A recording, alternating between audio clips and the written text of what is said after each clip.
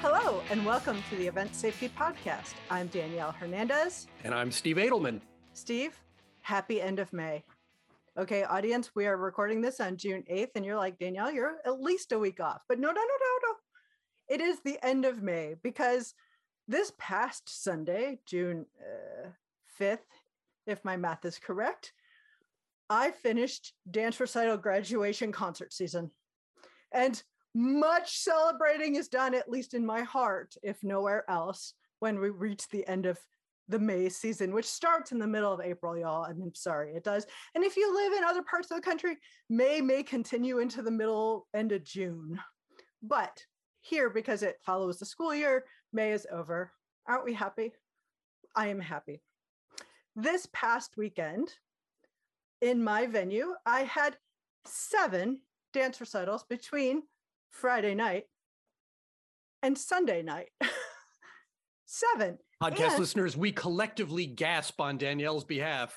Yes. And we've done about 7 almost every weekend, except for the weekend of university commencement, because I can't book against that.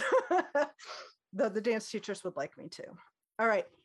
Just this past weekend, here are an example of some of the things that happened during our 7 dance recital. First of all, we had hundreds of dancers and thousands of guests in and out of the building. We had 2 toilets overflow. We had 2 incidents where people vomited, both on carpet. We had trash cans go from empty to full in like a skinny second. We had music misfiring. We had dancers tripping over themselves in the dark. We had a broken marble stair that we got to make this grand cone thing because nobody from facilities can magically fix a broken slab in 2 hours on a weekend, though they did come and look at it. We had a patron with a breathing problem. We had a report of a suspicious person, an older man who appeared to be on his own with a backpack and a professional looking camera trying to get backstage, claiming to be possibly a kid's grandfather, but it wasn't like he went and looked at a list of names and then said, I'm so-and-so's grandfather. We think he was, which is what normally happens, but we weren't sure. So we did enact a protocol of observe from a distance and make sure that he didn't get backstage. And to cap it all off, the worst of scenarios, other than the, in terms of things that didn't actually go wrong, we had a lost child where we got to enact our Code Adam protocol, which is the one that we use, where at the end of the show, during egress, when the chaos level is at 1,006, a kid went missing. And we got to shut down the lobby and the back door and the parking lot until we located such child. And this was just one weekend. We had weeks of this. And you know what? Lots of people do shows like this, even if it's not a dance recital, where the structure is loose and there are lots of family groups and there's a variety of levels of experience in your everybody's. So we thought this would be a great pod. Podcast listeners, Danielle Hernandez is speaking to us from a very dark room, and you can see incense billowing around her, trying to bring her stress level and cortisol back down to a human degree. Is over. All right, so we brought some friends who have similar experiences to join us in this conversation, and we're going to introduce them all and then bring them into the conversation. So I'm introducing Josh Webb, and Josh is an associate professor of theater at Coker University, which is also in South Carolina. He also serves as program coordinator and director of performance services at the Elizabeth Boatwright Coker Performing Arts Center. He's been technical director in Worcester Academy in Massachusetts, and he's also taught theater in South Carolina, Aiken. He has a BA in theater from Keene State College and an MFA in theater production design, and he does scenic design. It's all around great guy. He and I were on a panel together where we talked about no more war stories, as in, safety at events. So he and I are buds. All right, Steve, to you.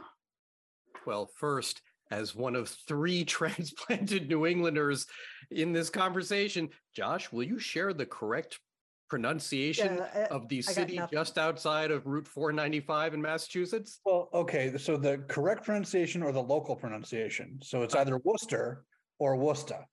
There you go. Yeah, all right.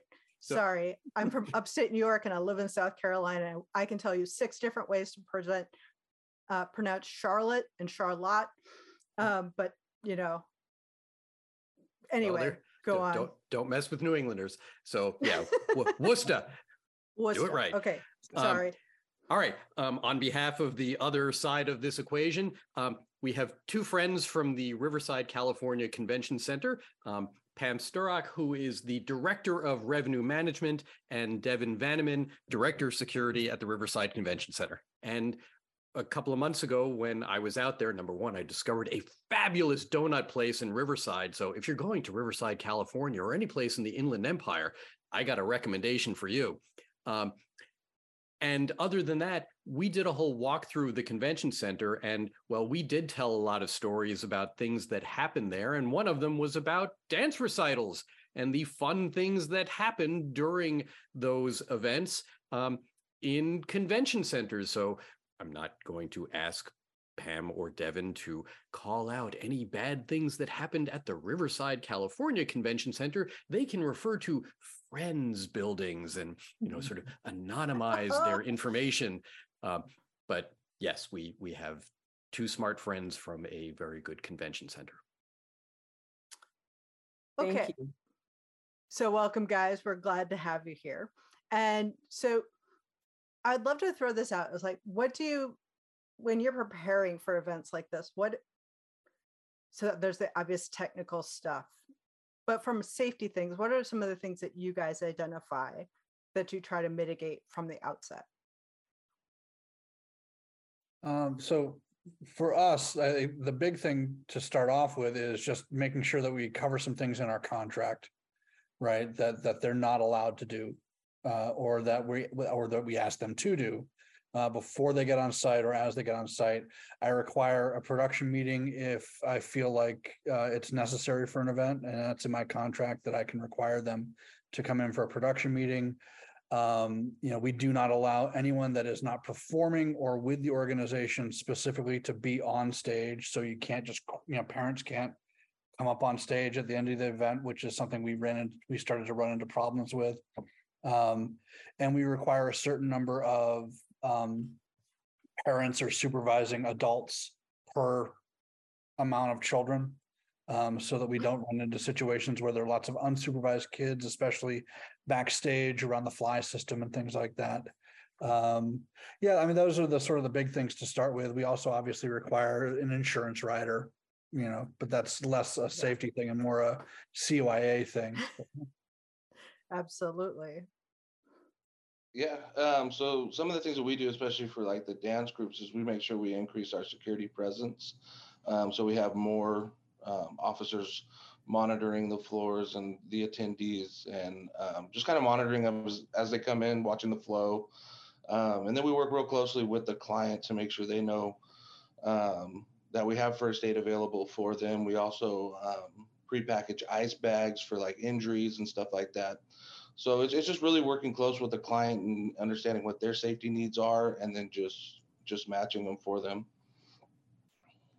Yeah, we do similar things to both of those. One of which particularly is our EMT for most events, we station backstage because we do so much dance that typically our bigger injury isn't going to be a slip, trip, and fall from the audience. It's going to be a performer injury. And a lot of times it's a dancer. So yeah, we also utilize a lot of ice. Also, I wanted to bring up on my behalf, because I actually do the contracts for these events before they even come on site at the convention center. I do stipulate that they have to have chaperones and monitors in the restroom areas. That is something that I should say that we had some incidents before in the past, and we learned our lesson that it is important to make sure that these parents are with their children at all times. And that is something that's stipulated in our contract. Something else that we do, we have a carpet, and we also have marble floors and tiled floors throughout. And we have signs that we do ask that they don't have their tap shoes on. Same. Yeah. Yeah, we do. Tell everyone why, because I know what I get is you're trying to protect your floor, and I'm like, that's not it at all. Why? Well, you know what? It's been in place for so long. I can't remember or recall the exact reason why we put it in place, but it is for us to protect the floors. And I think that's initially why it was so important for us to have that done in our old convention center. And we've just kind of use that the same, policy here. What about you, Devin? What do you think? Yeah, definitely. We do put out signage, especially the other signage that we use for our escalators, is that the attendees have to wear shoes on the escalators, because a lot of times the dancers will take their shoes off and try to go on barefoot. So signage is another thing that, we absolutely use to help with the safety aspect of the event. So interestingly, the main reason we don't allow tap shoes on our terrazzo floor in the lobby is because they will take 2 steps and fall, because it's like wearing ice skates. They literally, especially if they are not used to walking in tap shoes, you can count it 1, 2, boom. So we don't allow tap shoes because we don't want them to get hurt. The terrazzo floor is not at all forgiving. So Pam, I want to go back to something that you mentioned, because you and I have nerded out about many a contract. You mentioned chaperones for dance recital participants going into restrooms. Does the convention center involve itself in any way in vetting those chaperones? Is that something that you get involved in, or is that something that you leave to whoever is licensing the convention center? We leave it to whoever is licensing the convention center. Pretty much when how the conversation goes, once I place that information in the contract and kind of walk through the contract with our clients, I do let them know when I say chaperones or monitors, 9 times out of 10, that's the actual parent themselves, making sure that their children are not going to the restroom on their own. And Devin, I'm not sure, have you seen them actually place monitors there, or do you see them, it's actually the parents taking them to the restrooms? Yeah, if it's not the parents, it's the somebody from their dance studio, usually like their teacher, instructor, that's with them, but there's usually always somebody with the kids. Okay, and there was something else too, I just remembered that we sometimes have an issue with is the escalators here. And children, especially because when you have these events, their families coming, and there are little ones and little siblings and, family members that are coming that are going to be sitting there all day, and they get anxious and they want to play on the escalators. And that is a common issue and has been for years. What we've done is Devin has stationed security staff next to the escalators to make sure that number one, that they're not barefooted, but number two, that, we have a sensor. Our sensors on the escalators are extremely sensitive. And when you stand there, it shuts down the escalator if you stand there too long. And that's another reason why we have security staff there to let them know, keep the flow going. This isn't an area that you want to congregate around. So that was something else that I thought of. I was in an airport just a few days ago, and there was an incredibly long layover for a lot of people due to weather issues. And I saw a whole bunch of young people going backwards up and a down escalator. That a thing that you experience? Yeah, that definitely. That is another reason why we have security at the escalators, is because those kids get a little, rambunctious. They like to play on the escalators, and we have to keep them from doing that, because they shut down, then we got to get a company out to get them back up and running. That could be a long process. So, yeah, kids do like to play on escalators. Yeah, that happens sometimes, this, and including during the rehearsal process, where kids are there for hours and hours on end. They do get really restless, and the adults get restless too, but they are more discreet about how they spend their time. But yeah, the kids wandering. I'm actually now really grateful I don't have an escalator, because that would be a thing. Yeah, the legal concept there is called an attractive nuisance. I mean, it's a great term, and it refers to anything like a swimming pool without a fence around it. It will attract people who are looking for something more interesting than whatever they were just doing. And it has to be safe for whoever is the reasonably foreseeable people in the area. Right. I'm sorry, escalators and elevators. The same thing with the elevators, that becomes a right. I remember one time we had an incident that someone dropped their phone down the shaft in the elevator. That someone dropped an iPad once too during a dance, competition. And it's just with, you're dealing with young people and children that have some time on their hands, and they're there all day. And especially older siblings, when the parent is inside of the actual room, and an older sibling, tween, let's say, they're old enough to go to the restroom by themselves, they wander off, and all of a sudden, they're having shenanigans in the elevator, or that's what we call it too. Or like, the potential for shenanigans is high today. Exactly. Yes. Get one of those like weather gauges, the thermostat, potential for risk, very high.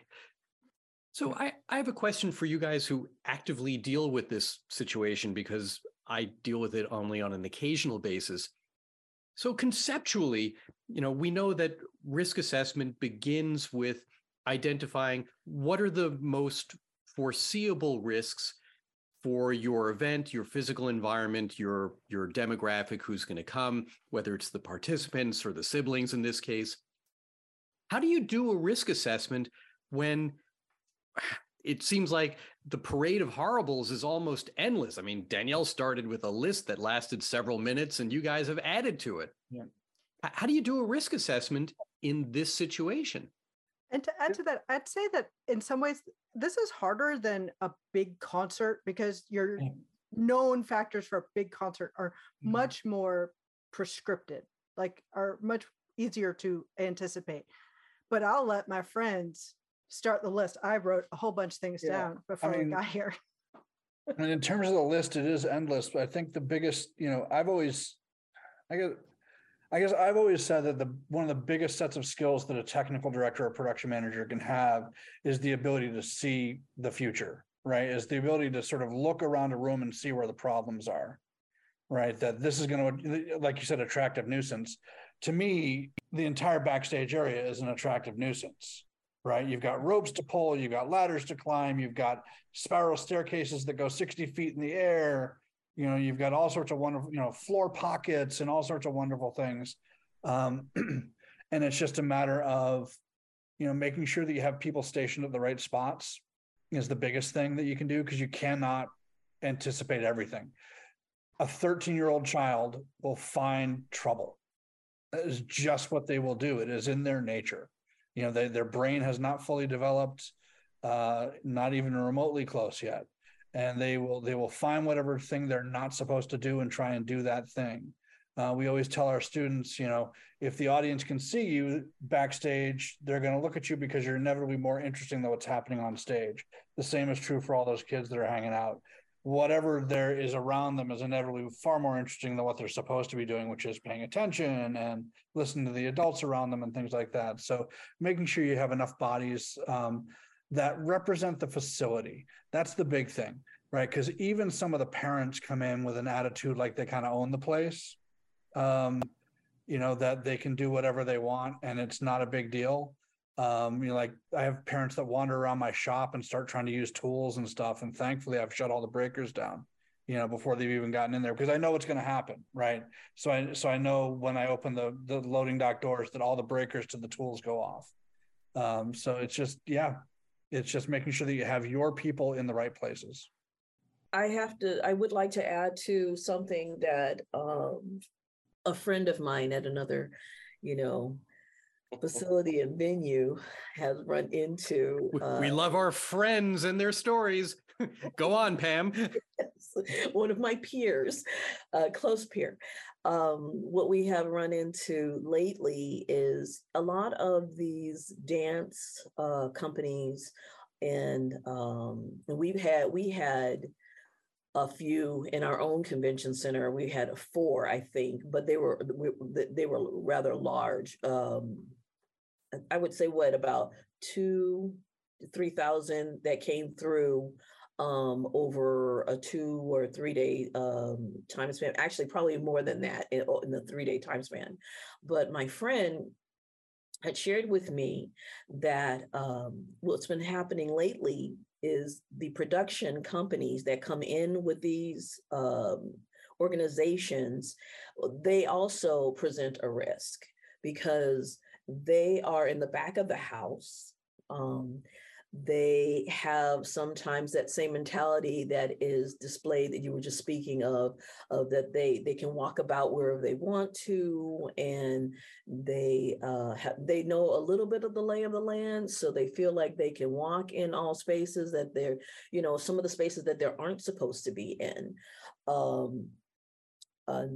One spot in particular that a friend shared with me is that they were leaving back doors open that was leaving an area available to other people coming in. And we have a similar location, so that was very interesting to me that happened. So that is something else that needs to be addressed when you are doing contracts. For myself, that we're going to start implementing as well is the conduct of their production crews coming in the safety of our back of the house, in the safety of our equipment, and just overall protocol and behavior of their staff, as well as their production crew or their audiovisual crew that they have traveling with them. Do you both find some instances in your locations like that as well? For me, it's more limited. I'm a small venue. We're a 466 seat proscenium arch theater, right? So I've got my sound system, I've got my lighting system. Typically, the only thing that I have come in with them is someone who's recording the event. And most of the time they get stuck right next to the light board with a sound feed, from one of my bus sends, and that's it. So they're kind of out of the way, and they don't present as much of a problem. But there are all sorts of other issues. I do have parents that leave doors blocked open. For us, it's the prop dads, right? Yes. The dads that are kind of involved with these shows on the weekends, building the sets and things like that. They treat it, I'm in the South, right? So they treat it like if they're going to the high school football game, they tailgate. They literally will set up a parking lot and put out grills and all this other stuff, because they're going to be there all day. Hey, we're going to have a pig pulling today, and not a lie, they will literally grill a pig in my back parking lot, and which is great. It's social, it's wonderful.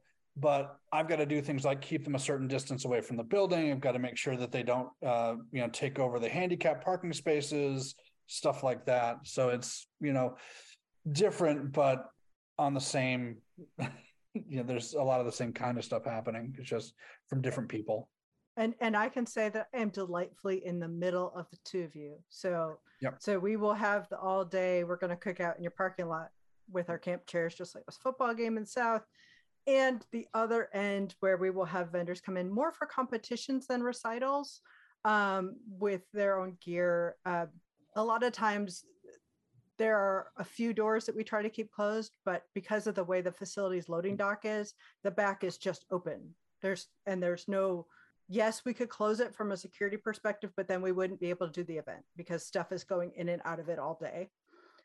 So that's where the people aspect comes in, as opposed to physically closing a door.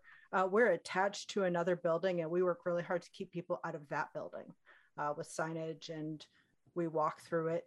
One of the things that I actually haven't heard either of you mention yet, but that happens a lot with us, is the dance industry came up with something called the Dream Duffel.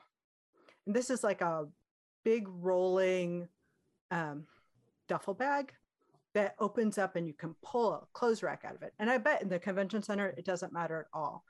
But they take up a lot of space. Yep. So they will fill up my, for dance things, somewhat limited dressing room space, and they will want to put them in the hallway. And then I have an egress issue that is just not. So we have signage that we put up. We actually will patrol the hallway and ask people to move their stuff into the dressing rooms. People will pull furniture out of the dressing rooms because they just can't figure out how to deal with one more chair, and we'll just make the chair go away for the day. It's like, fine, we're not going to make you have the chair. We'll take it away. But, that is something that I've learned over time, is that we really need to stay on top of, because if we have to evacuate, which once we did, when a tween, the age of shenanigans, pulled the fire alarm, and we got to all go outside. Anyway, but that change in the luggage actually changed our operationals. And I think that's my biggest takeaway, is I've been doing these events for like what feels like 100 years. It isn't, but it feels like it. But I'm always learning a better way to do it, a new way to do it, a new thing to look out for. And I think that might be part of the trick to it, is I forget who said it, but somebody said, seeing what could go wrong and addressing it as you see it. Yeah, to answer Steve's question, I think with these types of groups, there are always like given risks that are going to be there with the dance groups. But yeah, there's always things that are unforeseeable that you plan for. Like Danielle said, once those ones come up, you do address them. I'm glad Josh brought up the prop dads, because one of the issues we deal with is we don't allow the outside alcohol, especially, you're dealing with kids, and then the prop dads are dealing with these big props. They're drinking. Neither of us meant alcohol. No. Alcohol's not allowed. If they have alcohol, we don't know it. Well, ours will actually sit out there and try to drink, and then they're dealing with the props, and so we have to put an end to that. So we know that, and that's like a given. Like they're always going to do that because they treat it like it's a tailgating thing, and so I think there's certain given risks that are involved in these groups, and then there are ones that just kind of surprise you, and you learn from it and address it in the future. So here's one I have, and I'm interested to see if other people plan for this one. But one of the things that we're consistently aware of is that events like graduations and big end of the year concerts and dance recitals can be a time of domestic tension, especially when it comes to non-custodial parents. So that is something that we are always, like when I'm talking to my house managers and law enforcement, I'm always like, these are the risks for this type of event, and this is one of them, is the non-custodial parent. Is that something you guys experience as well, or is it? And it was brought to us by dance teachers coming to us and saying, we have these concerns, and it has to do with how they dismiss their children, where they're basically looking for backup from us. We let them set their own policy in terms of how they dismiss children. I haven't had those issues brought to me. That doesn't mean they don't exist. Typically, we've got a black box theater space that's kind of off, that sort of lines up in such a way that it's the easiest place for them to check their kids in and out. Typically they'll have a table out there. They'll check their kids in and out that way. Again, we don't allow parents backstage unless they're with the organization. We don't allow parents on stage. But we do leave it up to the schools to determine how they sort of shuffle their kids in and out, because I don't know their kids. Right. Well, and that's one of the things we never know who is, and like who's a dance teacher and who's a parent. And we're also, I guess, we're smaller, right? We're a much smaller town than Greenville, or certainly, out there in California. We're, in Riverside, we're, a town of 8,000 people. So, most people know everybody. Most of these people have been here for their whole lives. So I'm assuming I would hear about it if it was a problem, but it hasn't been yet, as far as I know. Well, you guys who are representing the venues, you're not doing the check in or check out of kids. No. Yeah. You don't want to touch that. No. It's not my job to supervise. Keeping a kid. Yeah, it's not my job to supervise their kids. The only thing I will do is I will correct child behavior if it looks like it's going to be dangerous. I will talk to the teachers if I see there's a kid that's a problem. I had a child that was like, it was one of the dancers. She was just like constant motion, just running around constantly up and down the stairs. And I told him, like, listen, she can't be running up and down the stairs. If she trips and falls, now they've got their insurance rider, but still someone's going to be mad, so I'll deal with things that way, but I don't typically, if I don't have to, deal with the kids specifically myself. I've got my own child. He's a grown-up. I don't have to do that anymore. And these belong to them. But I've got kids in and out of the building all the time because I've had all the elementary schools and middle schools in town put their plays on in our facility. So I have kids. I had kids the last couple of dance recitals coming up and saying hello to me by name. I had no idea who they were, but clearly they had been in the facility a few times already this year. Yeah. You can decide if that's awe or not. It was okay when I put the Santa hat on, for the Christmas play, with the big white beard that no one in the podcast world can see. But podcast listeners, Josh has a very distinctive and luxurious beard. Indeed. Well, we have, not only do we do a lot of dance competitions, but we also do cheerleading shows, or not cheerleading shows, but they're camps, cheer camps during the summer months. And we also do gymnastic competitions as well, which brings a lot of young people. Actually, it's the youth competitions, as well as we've had a few martial arts schools that do their competitions here as well. So we have the gamut of, experiences with youth groups coming through the convention center. And no, we do not police or we're not given the task of checking children in or out. The reason why I put the chaperones and the monitors clause at the end of our contract was for safety issues, because we are a larger convention center that have other events going on. And we just want to make sure that, all people are safe, all guests are safe.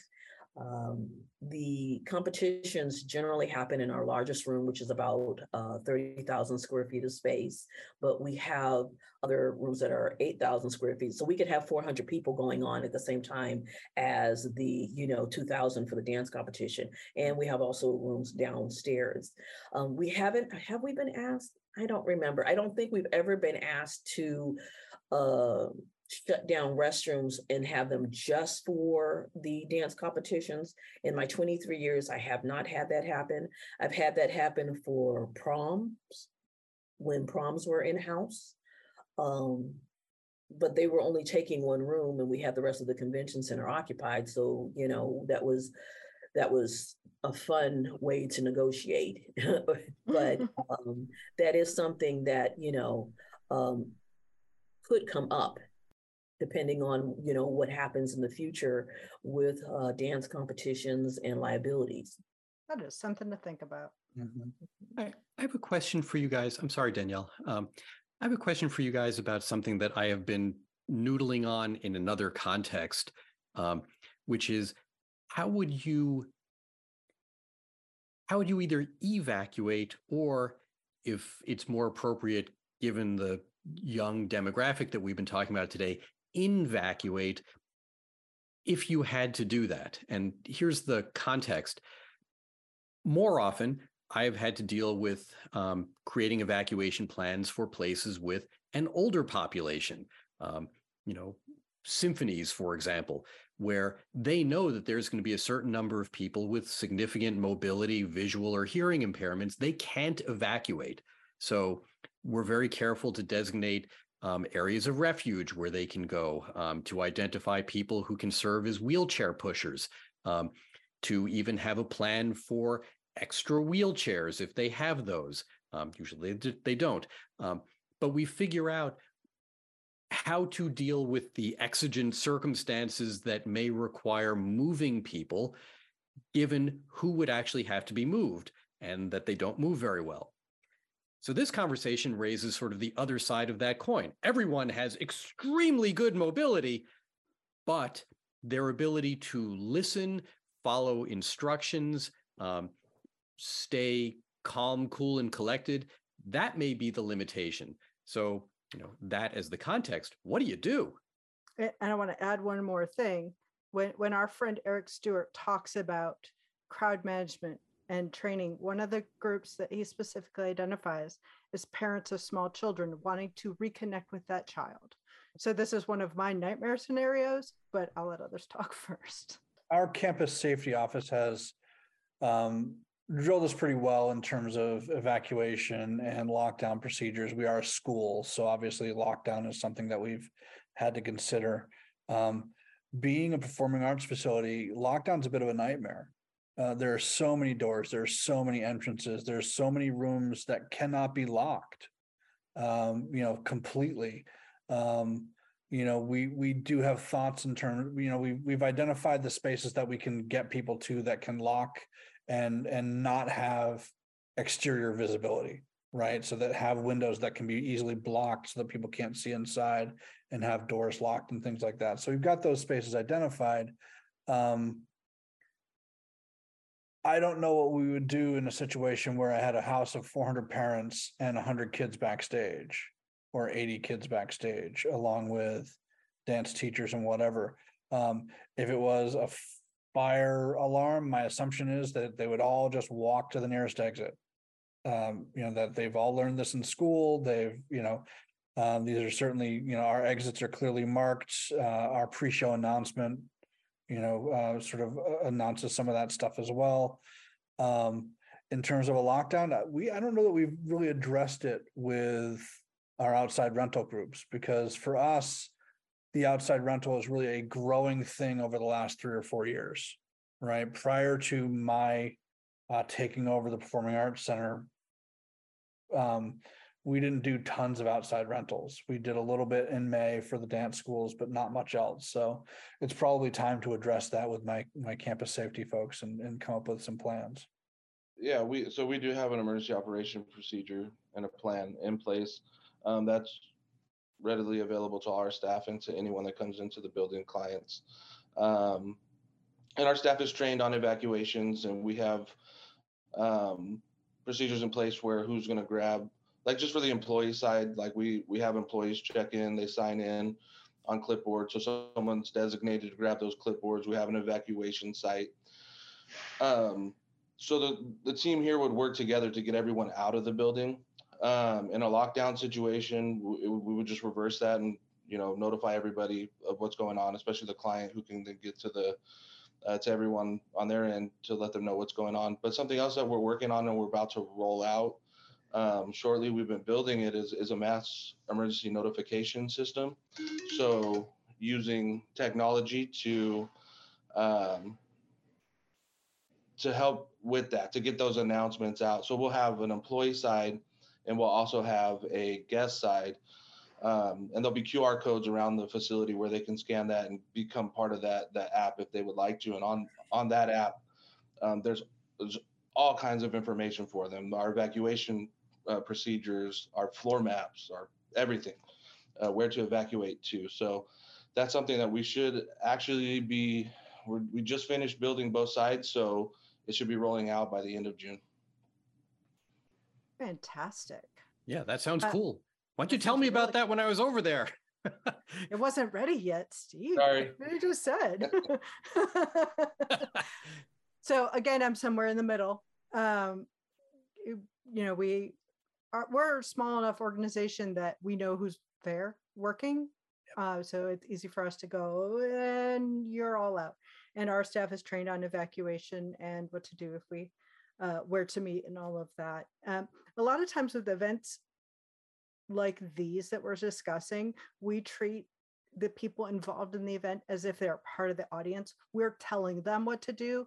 They don't have show-stop responsibilities. They don't have evacuation responsibilities, because there's no way we could possibly brief them all. Even if we talk with whoever's signing the contract, there's no guarantee that all of those people are going to get disseminated the proper information and would understand what to do with it. So if the fire alarm goes off, we're going to be like, right this way, please. Please step outside, and everybody clears the building. And that is how we've tackled that. In the 10-80-10 version of crowd management, where 10% of your people are going to be leaders and 80% are going to be told what to do, and 10% are going to be like, no, I'm not listening to you. We, in our spaces, that last 10% frequently is a parent trying to get to a kid, and we don't stop them. Because first of all, that's time we don't have to argue with someone. We're going to let them try to find their kid, and we're going to try to tell them where we think their kid is. But we're not going to physically stop them from going upstream. I would have a hard time myself with my own children who are now teenagers. So I understand that drive, and I don't think it's a negotiable thing. Maybe I'm biased, but I have 80%. I have the other 90 that I need to get out. And then I can go back for them, assuming it is safe to do so. In terms of ingress and lockdown, like Josh, we have a million doors, and we have plans. Our one hates to say things like this. Most likely reason to shelter in place is a tornado, and I don't want to tempt fates with that sort of statement. And we have a variety of ways we handle that, depending on how many people are in the building. Because if we have 1,850 people in the building, there isn't a downstairs inside hallway that I can put almost 2,000 people in. But if we have smaller numbers, we've got all sorts of different strategies and plans to try to deal with that. That sort of answers your question, Steve. Yeah, somewhere in between. Yeah, we actually had a shelter in place this year for a suspicious, words are hard, suspicious package just off campus. And we do have an alert system that did actually work pretty well. But again, that's just for people on campus. So if you've got, 400 people or 1,200 people in your venue, Right. Are your guys' doors, do you have to take a hard key and lock every single door? Are you on electronic access control? We have electronic access to some doors, but most of them are physical keys. Yeah, like all things, it depends. Some of them are a computer access, and some of them are a physical thing, and some of them are an Allen wrench. I mean, that's really. Yeah. I mean, my main entrance doors into the Performing Arts Center have crash bars, so they're all Allen keys. And I may be the only person on campus that actually has the Allen key. I don't know. I mean, I can tell you what size it is. It's 5/16, but yeah. Home Depot's got you. Yeah, it's a real convenient size, 5/16. Yeah. Something that I just heard, and it reminded me of something for us to possibly implement too, is we have pre-cons with our clients, before the actual event itself. And that's with the meeting planner generally. Because the majority of our dance competitions that are here have been here many years, we don't usually bother with pre-cons. But if something, say our policy was to change, say our safety guidelines were to change, then that would be an opportunity for us to let the client know, we're going to have a pre-con. We're going to go over your event. And also, it would be at that point in time that Devin would implement with them what our protocol is and our procedure is for in case of an emergency, evacuation, a lockdown, and walk them through it. And it would also be imperative for us to say, we'd like your staff there at the pre-con as well, so that everyone's in the same room, they're listening, they're not trying to rush to get the room set up. We have their undivided attention. Something else that I think is important too is it would address the tailgating. Everyone is hearing it at one time, because we don't allow that. We don't allow the alcohol. We don't allow outside food and beverage because we have our concessions open. So when I'm usually alerted to there being a issue, it generally means that Pam's going to put that in a contract that stipulates no outside food and beverage. Also, it pertains to tailgating in our parking lots. You know, we have concessions, we have a smoker that we put out an outside plaza area and seating out there that we can do for them. We'll do what we need to do to make sure that they are comfortable. Because inevitably what happens is that our groups, they utilize the parking lot areas and then they bring the stuff back inside to toss. You know what I mean? So they're using our disposals and stuff. So thank you. This conversation is great. And I'm sorry that I went back to something that we were talking about before, but No, it that's awesome. reminded me, it reminded me, and I just wrote a note here. Yes, for sure. I think that pre-cons are important. And especially when we're addressing safety. It also lets the client know that we take their safety seriously, the safety of their attendees, the safety of their staff. And it pretty much addresses it so that there's no questions there. We can't go back and say, oh, well, you didn't tell us that. You know what I mean? Oh, we didn't know that we couldn't be in the back, back dock area, smoking or eating or leaving the doors open. And also reiterating the chaperones, reiterating the monitors. And for my behalf, on my behalf, it is something to say to a client, whatever registration materials you've got going out, whatever dance studios you're dealing with or working with, be sure that all of them are aware that whenever a child or an attendee is going to the restrooms, that they are chaperoned and monitored, because the facility is going to enforce that. We want to make sure that people are safe. Hypothetically, would there be... Thank you, Steve. Would there be consequences if they don't abide by that policy other than they don't come back next year? Hypothetically? Hypothetically. You know what? I'm going to let Steve answer that. Yeah, there you go. He's our attorney. Always pass it to the lawyer to be the bad guy. Yeah, of course there's consequences. It's hypothetical. There have to be consequences. So I will say on behalf of the Riverside Convention Center, they have really good facilities guidelines, which we are actually updating so that they're even clearer and more easily followed. And to make them easy to follow for visitors is to make them easier to enforce for the convention center as the licensor of the space.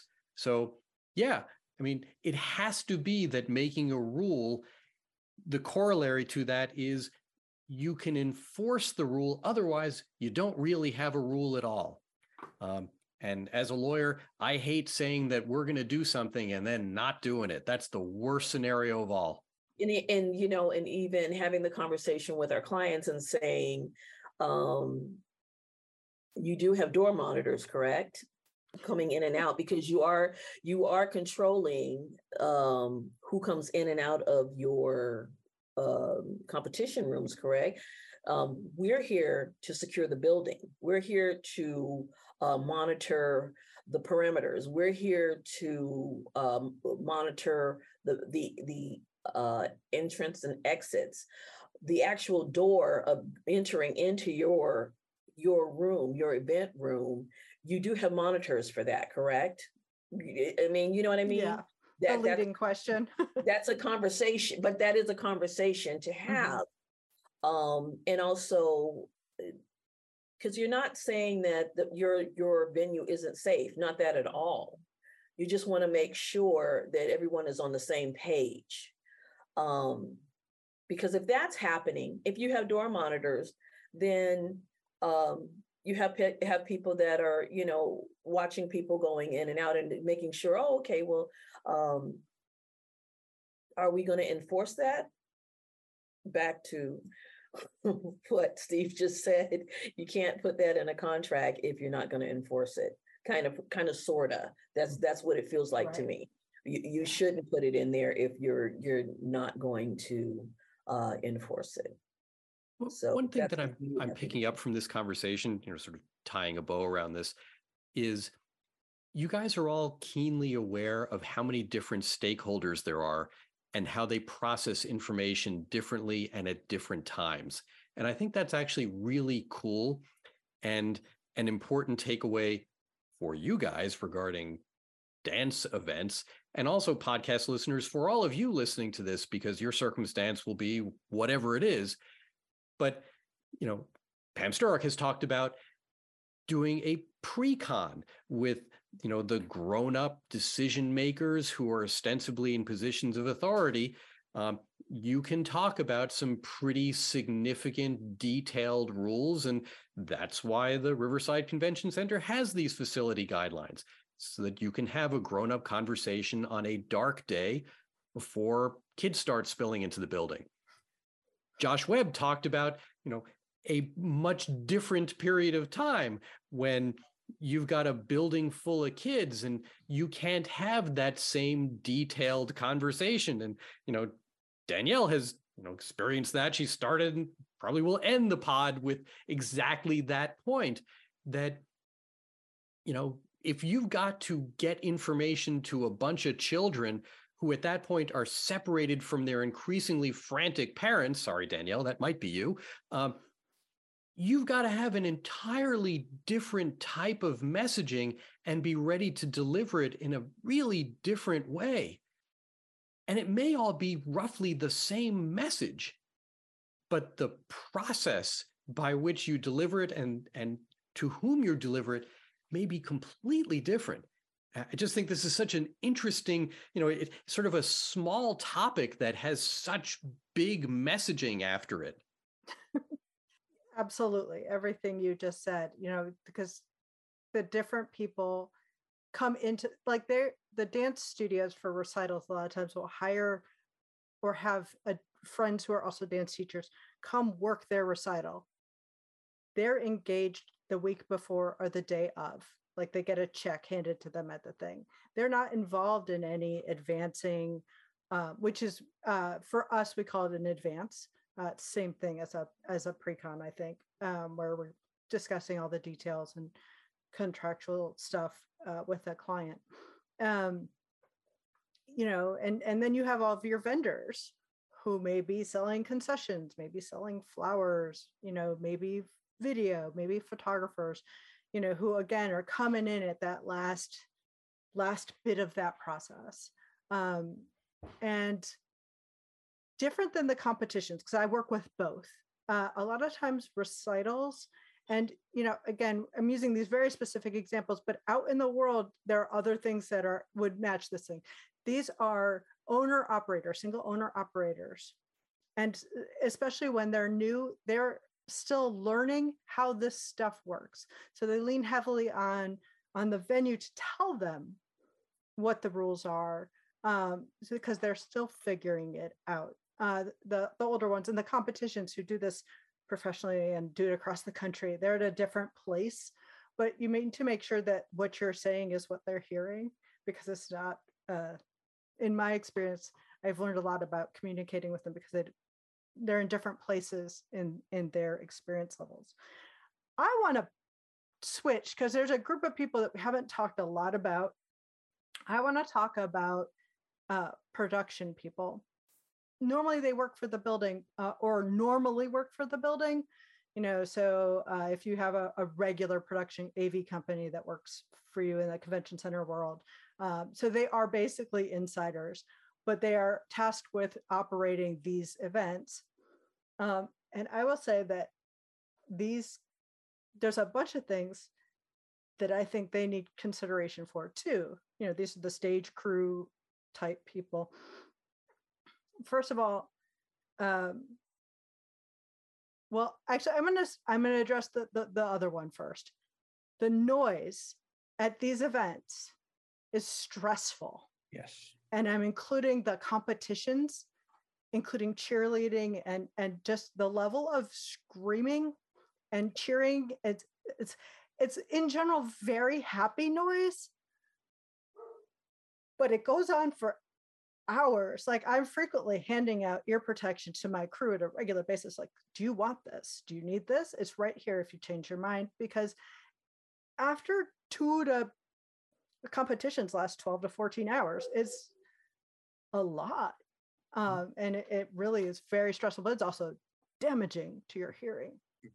Well, and the other part of that is that loud screaming leads to louder monitors and house systems, because I constantly have dancers asking me to turn the monitors up when I can already hear the monitors bleeding into the house, right? But they're screaming at the top of their lungs backstage. Like, well, if you weren't screaming, they could hear the music. I mean, and obviously you're not going to get a bunch of 8 to 15-year-olds to stop screaming for their friends, because that's how the competitions work, right? I'm in a theater, so it's a very different type of venue, and for me, sort of the expectation of what a performance looks like is very different than what a dance competition looks like, right? Yes. I come at it from the viewpoint of an artist, where you sit and you watch the art and you enjoy the art and you clap. and a dance competition or even a recital is a very different thing. Like, the second you see, I had cowbells over the weekend. I've never seen that before in my life. Someone in my proscenium arch theater with a cowbell every time their child walked on stage. It's like, it was the most insane thing I've ever seen in my life. I mean, I'm not going to stop them. I mean, they're having fun, good for them, but it was really weird. I had never seen that before. So yeah, I mean, that noise level, it's not only the human noise level, but it's then that recorded noise level that you have to keep sort of pushing to get beyond what those little human voices can scream on stage.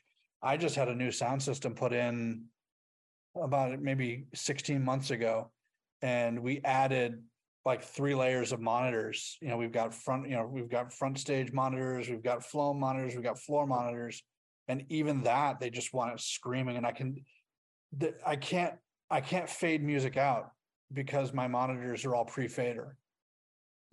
It can't be faded out. It's got to be muted to end tracks. It's really obnoxious. Hard stuff. Right, yeah. Some other things that I've noticed that can be relate to the crew. First of all, is making sure that they are dressed appropriately and that they are aware of protocols around children. And I add things, especially at Christmas time, about understanding that we are not here to talk about Santa Claus and other things that make the holiday special, because that is not why we're there. But we are coming up on an hour, so I want to wrap this up and give everybody an opportunity to share any last thoughts.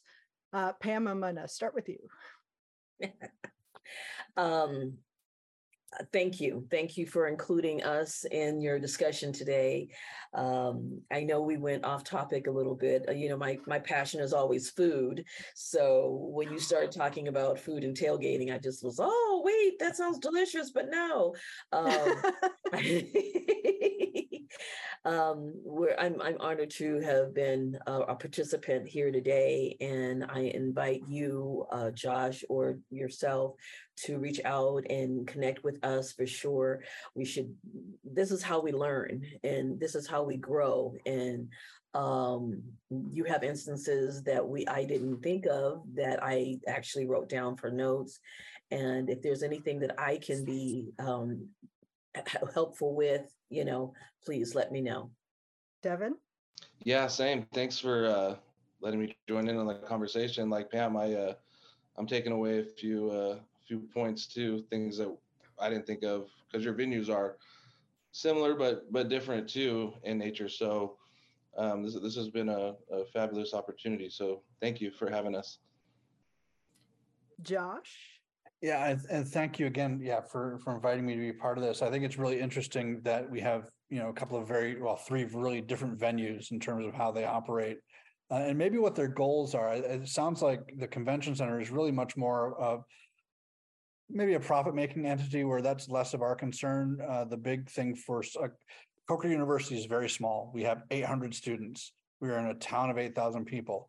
Our goal is to be an integral part of the community, right? So when we bring these community groups in, the idea is that they're going to want to come back and maybe send their kids to our school. So it's a recruiting element as well. So we really are about town and gown relationships, right? In a way that maybe a convention center is not. So in some ways we might have to be a little bit more diplomatic in our response to some safety issues. Whereas I would love to be like, nope, you broke a rule, see you later. I can't really do that. But again, it was really great to see how the different venues might operate. And, just as an educator, it's nice for me to see that, just so I can help my students know what to expect too as they move out into the world. Yeah, so this pod is an example of what I love best about the Event Safety Alliance. You can email us at podcast@eventsafetyalliance.org. You can also find us at eventsafetyalliance.org. Check out our website, find us on social media. We'd love to interact with you. But this is an idea of people doing similar but different things, learning from each other in real time. Hopefully you guys all learned something too. Steve, last thoughts? Yeah, I think this has been a really good conversation and an example of the importance of planning for the events that you have, not the events that you wish you had. Fair. One final note, I do want to say. Bring it, Pam.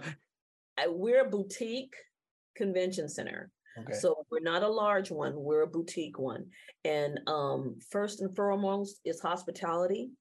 So everything we do is with respect and with caring. So at any point in time, we have any interaction with any of our guests, our attendees, our meeting planner clients, at the forefront of that is a caring aspect.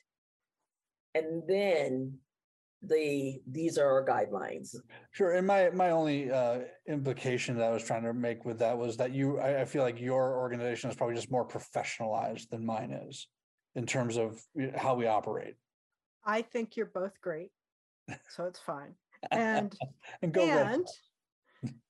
oh, no sports. I can't keep up, and everyone will be embarrassed on my behalf.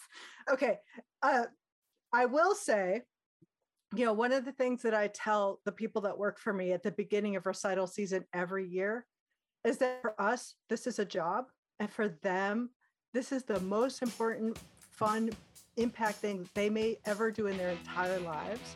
So it's important that we support them in that. And with that button to the pod, thank you all very, very much, and stay safe, everybody.